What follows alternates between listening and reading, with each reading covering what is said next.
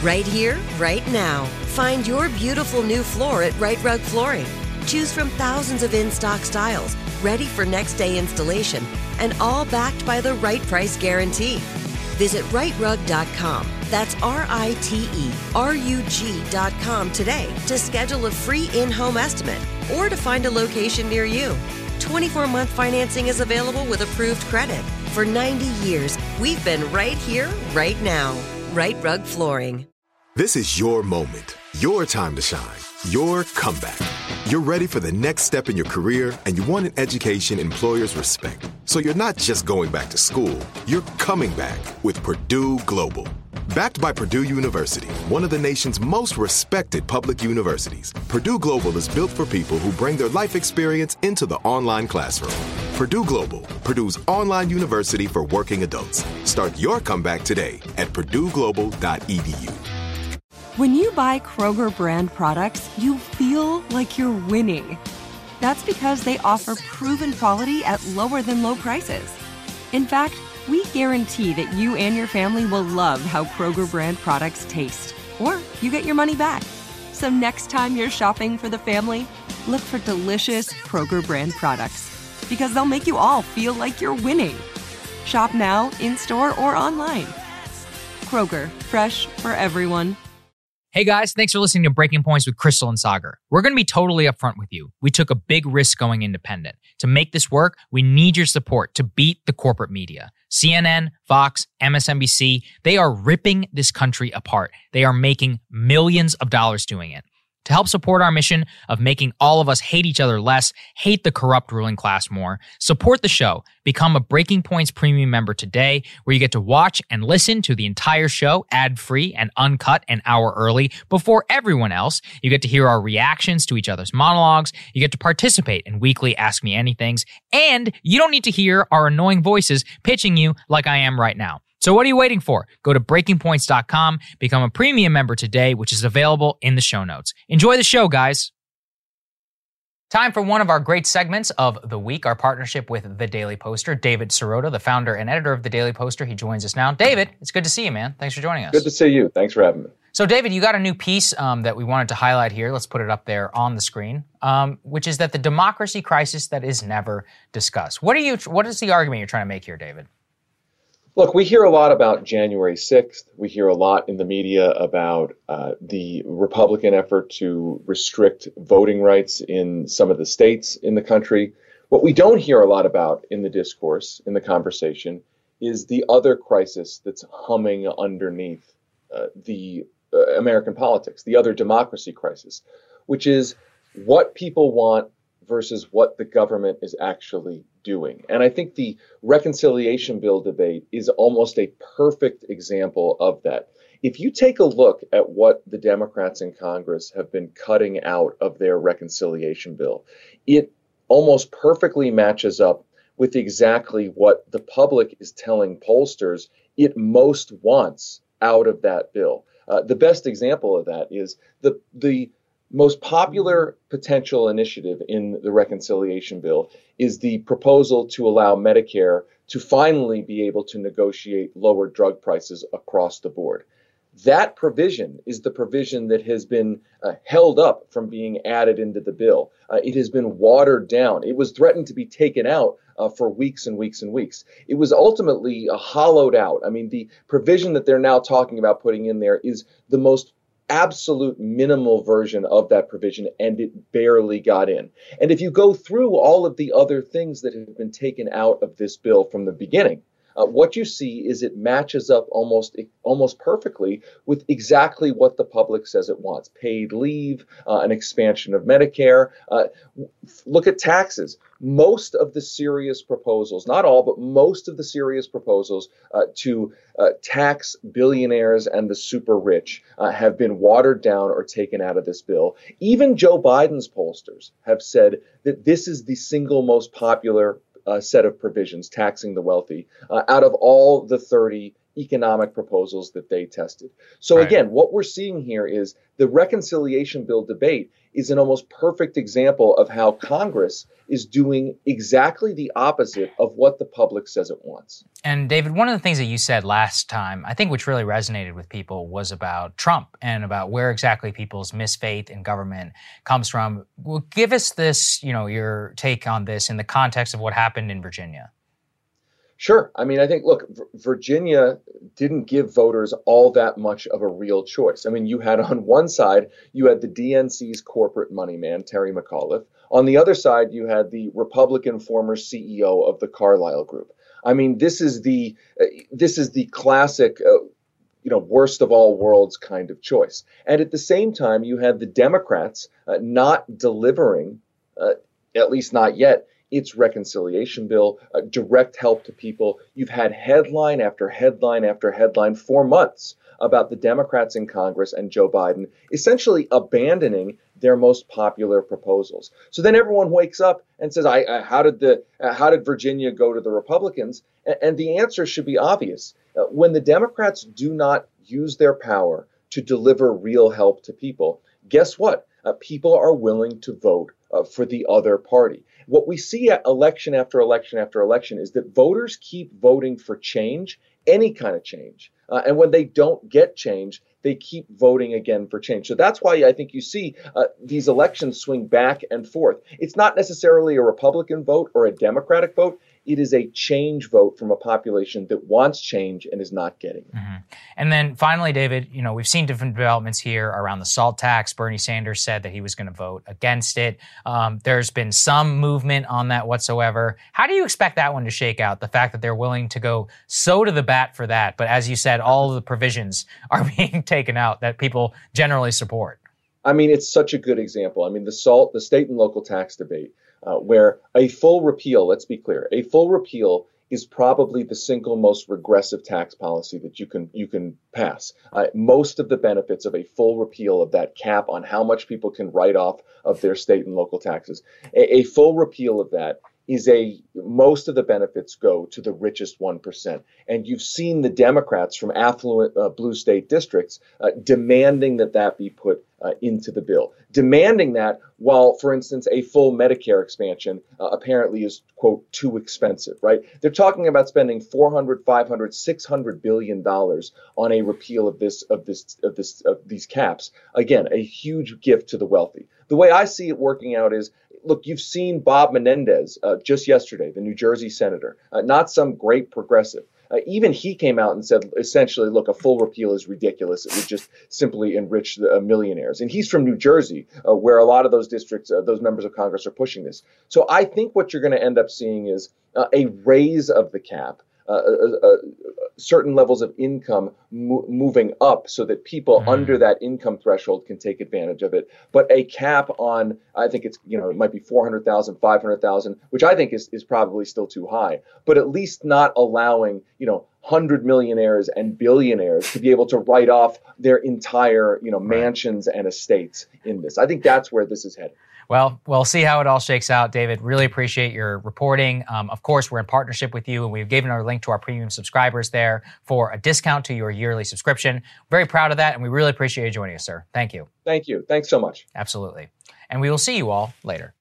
Some really interesting news that we have been following from the very beginning. Senator Richard Burr, you guys might recall, he's the Republican senator from North Carolina. Well, it was exposed in 2020 that in February of 2020, right before COVID was about to hit, that Senator Burr made quite a bit of a, tidy little stock profit selling right before the large market sell-off. It was revealed that he was privy to non-public information, classified briefings at the time in terms of coronavirus that was about to hit the United States and obviously cause a big stock market crash, which it did in March of 2020. Well, there's been some even more investigation here. Let's put this up there on the screen. The SEC says that Senator Richard Burr had material non-public information with regards to the COVID economic impact. But here's the crazy part. After Burr dumped his stock, he called his brother-in-law. His brother-in-law then called his stockbroker the very next minute. So what does that tell us, Crystal? This ProPublica report reveals that from the SEC, that the senator had material non-public information about the coming pandemic, and then his brother-in-law dumped the stock right before the big crash in March of 2020. And the amazing part here, again, is that him and his brother-in-law only spoke for 50 seconds. And after that 50-second call, whatever happened the very next minute, the man is calling his stockbroker and getting him to go ahead and sell his stocks to also get a very tidy Imagine profit. that. So, look, doesn't take a genius to figure out what was going on here. And it's just really what is depressing is, why does it take like 2 years in order to figure this out? This has been almost 2 years that this information has been available, and slow. Like, everybody knew what happened the moment that it was even reported in terms of the stock trades. And now the more material that comes out, the shadier it looks. Recall that Senator Burr actually had his phone seized by the FBI and all of that, but no movement there in terms of the Department of Justice. So It just goes to show about how much of a crapshoot it is to actually try and hold these people to account, despite the fact that everybody looking at this knows exactly what happened. It's blatantly obvious. He denies wrongdoing, et cetera, et cetera. The SEC also revealed they have an ongoing insider trading investigation going on into both Burr and the brother-in-law. Amazing. So again, just to go through the timeline, okay, he receives material non-public information. He dumps $1.6 million worth of stock. Then he calls the brother-in-law, talks for 50 seconds, and then the brother-in-law immediately calls his broker and also dumps a bunch of his stock. And then lo and behold, shortly thereafter, weeks later, boom, market crashes. They both, of course, escape unscathed. The part that made the Burr aspect even worse is that while privately, he clearly knew that the shit was about to hit the fan, publicly he was saying to his constituents and to the American people, we've got this handled. This is no big deal. We're going to be fine. Amazing. All of these things. So privately, he's telling at least one of his loved ones what's really going on and what market moves he needs to make sure that he escapes unscathed, and wildly misleading his own constituents. Disgusting behavior. And of course, this fits into a broader picture that we've been talking about a lot here of the endemic corruption at the Fed, in the judiciary, and certainly throughout Congress.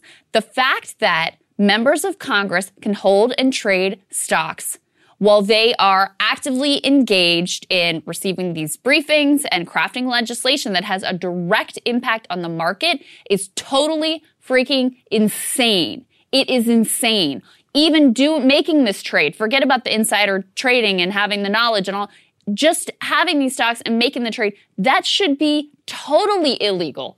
I mean, in any sane world, that in and of itself would be completely illegal. So this just exposes one more time. We talked about recently how there's people on TikTok who are just trading stocks based on what members of Congress are doing. Amazing. Because of things like this. Yeah, how dark is that? In the system. How dark is that? That they just assume, because they're not stupid, that Nancy Pelosi and Richard Burr and all the rest of them are the moves that they're making with their stock portfolio, that they may have some little bit of insight into what's actually going on is why they're making those moves. Yeah, and that's what it is. Look, we have covered so many of these. Federal Reserve has now banned stocks. Congress needs to ban stocks tomorrow in terms of active trading for all of these people and their family members. That's actually something that Dave Portnoy was one of those people who raised, that I would love for this to gain some real juice in the actual electorate, because people know the system is rigged. They know it's corrupt. But here it is, call by call, millions of dollars made, while you and your family, try and think back to that time. How many people lost so much value in their 401k or whatever? Try and think back to the terror. I mean, would have been really nice, right? In order to make sure that you would have had that type of information and that type of security whenever your business closed or whenever you lost your job.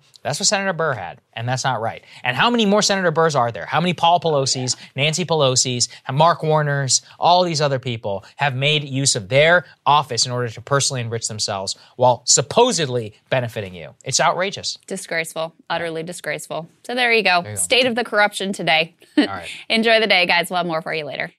Fascinating moment from a obscure interview that Donald Trump recently did on a conservative radio show, where he says quite a few inflammatory things about Israel. Let's take a listen. Well, you know, the biggest change I've seen in Congress is Israel literally owned Congress. You understand that 10 years ago, 15 years ago. And it was so powerful. It was so powerful. And today it's almost the opposite. You have between AOC and Omar and these people that hate Israel. They hate it with a passion. They're controlling Congress, and Israel is not a force in Congress anymore. It's just amazing. I've never seen such a change. And we're not talking about over a very long period of time. But I think you know exactly what I'm saying. They had such power. Israel had such power, and rightfully, over Congress, and now it doesn't.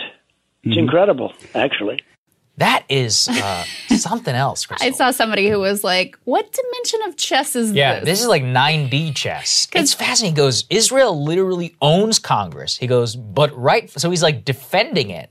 And he's like, and now it's bad that they don't. That they don't literally so he's like own acknowledging Congress. a truth, which is, acknowledging something which has been very politically controversial to say, and then saying that actually that was bad, and saying that AOC and all of them are bad for not being owned by Israel. That seems like kind of a good thing to not be owned by. Well, it's just fascinating. A foreign to country. Me. This is always the thing about Trump. He's always just willing to just go and, for example, I remember this on the Supreme Court thing. The right would hide for a long time on abortion and more behind like textual, whatever. All these like, read the Constitution. Really all the voters cared about is they're like, we want pro-life judges. Yeah. But nobody's ever said that before.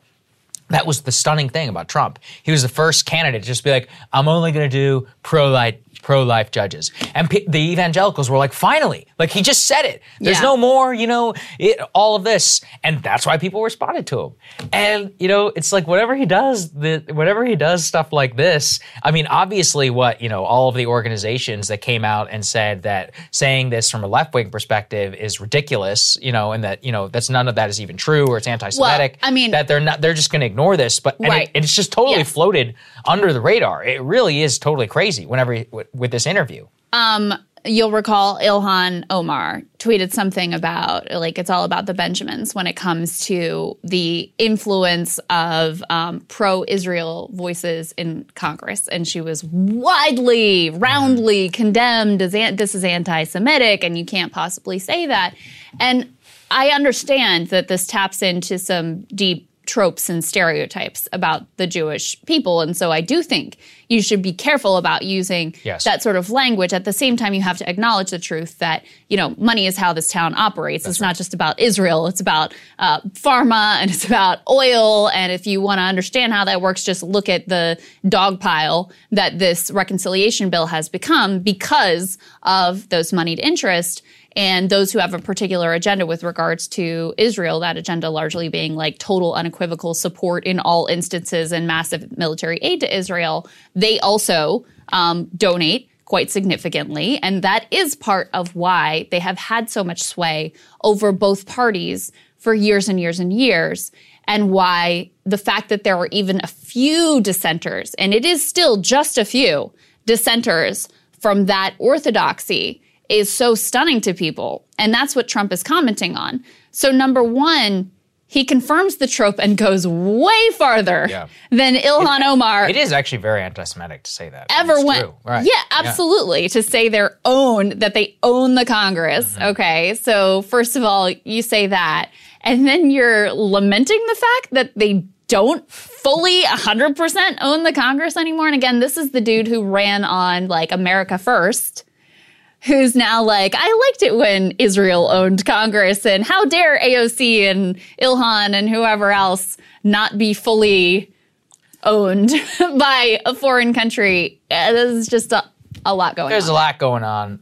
It reveals some of the inherent contradictions in Trumpian America First within his own White House 100%. And their own foreign policy, which, continues to play out to this day. It really is just amazing to me that he's willing to go so much farther than even the most hardcore Israeli critics, but from the right, and therefore everybody just completely shuts up about it, and you're not going to hear about it anywhere else. But no one quite knew what to do with it, but we took notice here on the show. We decided to dance on that third rail because the hell? I mean, he's the former president. When you say something like this, I'm like, whoa. Yeah. So there pretty you go. remarkable. All right. All right, guys. We'll have more for you later. Got some new polling out from More Perfect Union. They've been doing a fantastic job covering a lot of the labor action that's been happening across the country. And so they put a poll into the field asking people how they feel about labor unions, whether they would support unions at their own place of work, and whether or not the current strike wave is, quote, long overdue. They found majority support for each one of those things. So 58% of Americans say they view labor unions favorably. 54% say they would support a union at their own place of work, which I think is really significant because a lot of times, especially for white-collar workers, it's like, oh, that's a nice thing for, like, you know, if you're working at the dock or whatever. But I can't imagine having it in my own. For me, it's not for me in my workplace. And then you've got 53% saying that the current strike wave is long overdue. One of the things that they point to here as well is that there are some class politics involved in the way that these numbers ultimately break down. Lower income Americans more strongly supported each of those sentiments than higher income Americans. So, for example, the strongest support for having a union at their workforce came among those who make less than $25,000 per year. A full 58% of those individuals said, yes, I would like to have a union at my workplace. But the differences were not that vast. Among the wealthiest respondents, those who made more than $150K per year, 52% said that they would support a union at their workplace as well. So you can see, though, here how politically, for Democrats, forget about, obviously, like, the values of workers should have power in their workplace, and that's a good thing and helps to rebalance the scales, et cetera. But politically, they make the point, if Democrats actually care about trying to win back some of the voters that they've been losing over the years, leaning into their support for labor, leaning into support for unions, and putting policies on the books that will make it easier for workers to unionize could be a path back to some relevance with some of the people that they've lost. Yeah, no, it's interesting. And whenever you look at the polling in particular, and I think the problem that everybody runs away from this is that many of these people are just cross-partisan. You know, a lot of union people voted for Trump. A lot of them either voted for Bernie, or a lot of them also just sat at home and said nobody really supports me. So actually supporting, you know, these type of labor actions requires you to go beyond traditional mold of politics, which makes it so that there's not a lot of benefit in the short term, like media coverage. You know, it's interesting. I saw somebody out on Twitter was like, hey, who's done the best coverage of labor strikes? And, you know, all the replies were like, us. And I'm not just bragging. Us and the guests that we have on the show. Jonah Furman, Kim Kelly. Yeah, but here's the reason why. There's not that many people covering it. Yeah. It's like maybe, 5, 6, really? I mean, sure, some of it goes viral on Twitter, but in terms of the coverage on Washington Post or CNN or, you know, I mean, an NBC News, I mean, they do more segments on January 6 subpoenas than they ever do about the millions of people who are either switching their jobs, thinking about striking, supporting the strikes, massive strike across. We've had so many guests here of the people actually on strike. They're willing to talk to you. It's very easy, not that hard. We're a small business here, and we can secure interviews, but that's just not a road that they want to go down because also, we were talking about this too, many audiences are not conditioned to care. As in, people know where the clicks are. It's always in the culture war. It's the easiest thing on earth, either side. But building up an audience and explaining to them why this stuff matters and getting people invested, that's the hardest thing in the world. And they just don't want to put in the time. One thing we've been really proud of that we've talked about privately here is that when we first, you know, from the beginning of Rising, we covered worker action because it was important. Teacher strikes. It was important to us. Teacher strikes, the coal miners who were parked down on the train tracks, blocking the train. I mean, that was an incredible story. Strikes, we had union presidents, we had workers. And in the beginning, those segments didn't get a lot of views.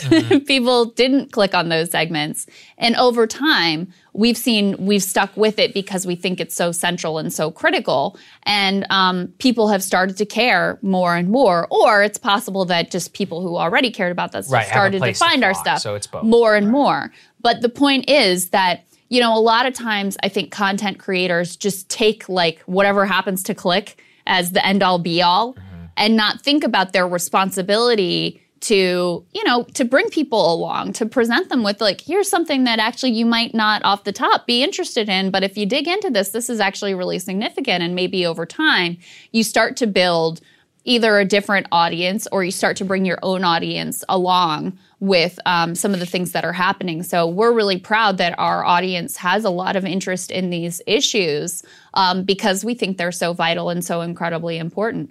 On the politics of all of this, you know, Trump was terrible on labor. His NLRB, National Labor Relations Board's pick were all basically union-busting lawyers. They took aggressive action. I mean, they were terrible. They were on the side of the boss, like, routinely, in spite of what he verbally said.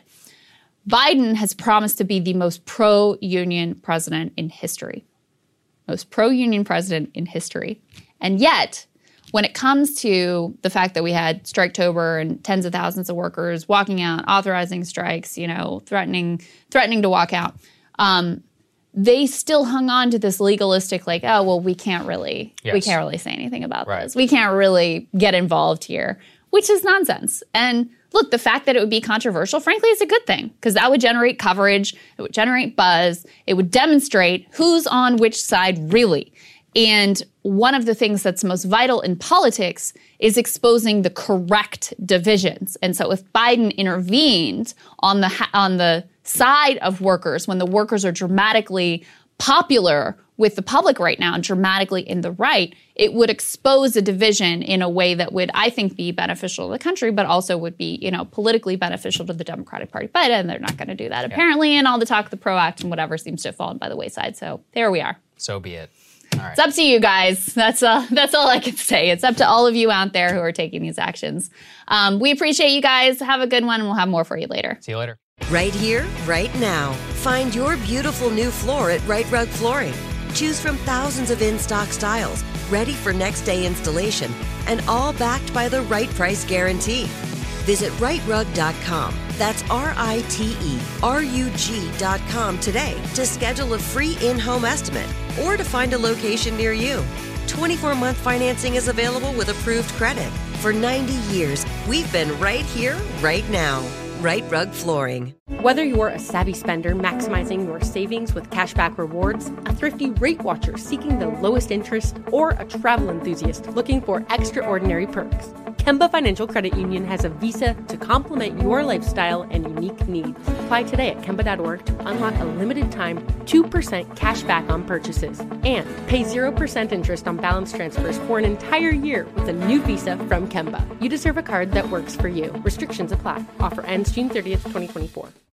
Become a part of the fast-growing health and wellness industry with an education from Trinity School of Natural Health. Trinity graduates can empower their communities through natural health principles and techniques, whether they go into practice to guide others toward their wellness goals or open a store to sell their favorite health products. Trinity grads are equipped to change lives with 19 online programs and flexibility to fit your busy schedule, including the popular Certified Natural Health Professional. You can get the training that helps you turn your passion into a career. And here's the best part. You can earn the certification in less than a year. From herbology to naturopathy and health coaching, Trinity allows you to make a meaningful difference by helping others live healthier, happier lives. Don't wait any longer to pursue your passion for natural health. Enroll today at trinityschool.org. That's trinityschool.org.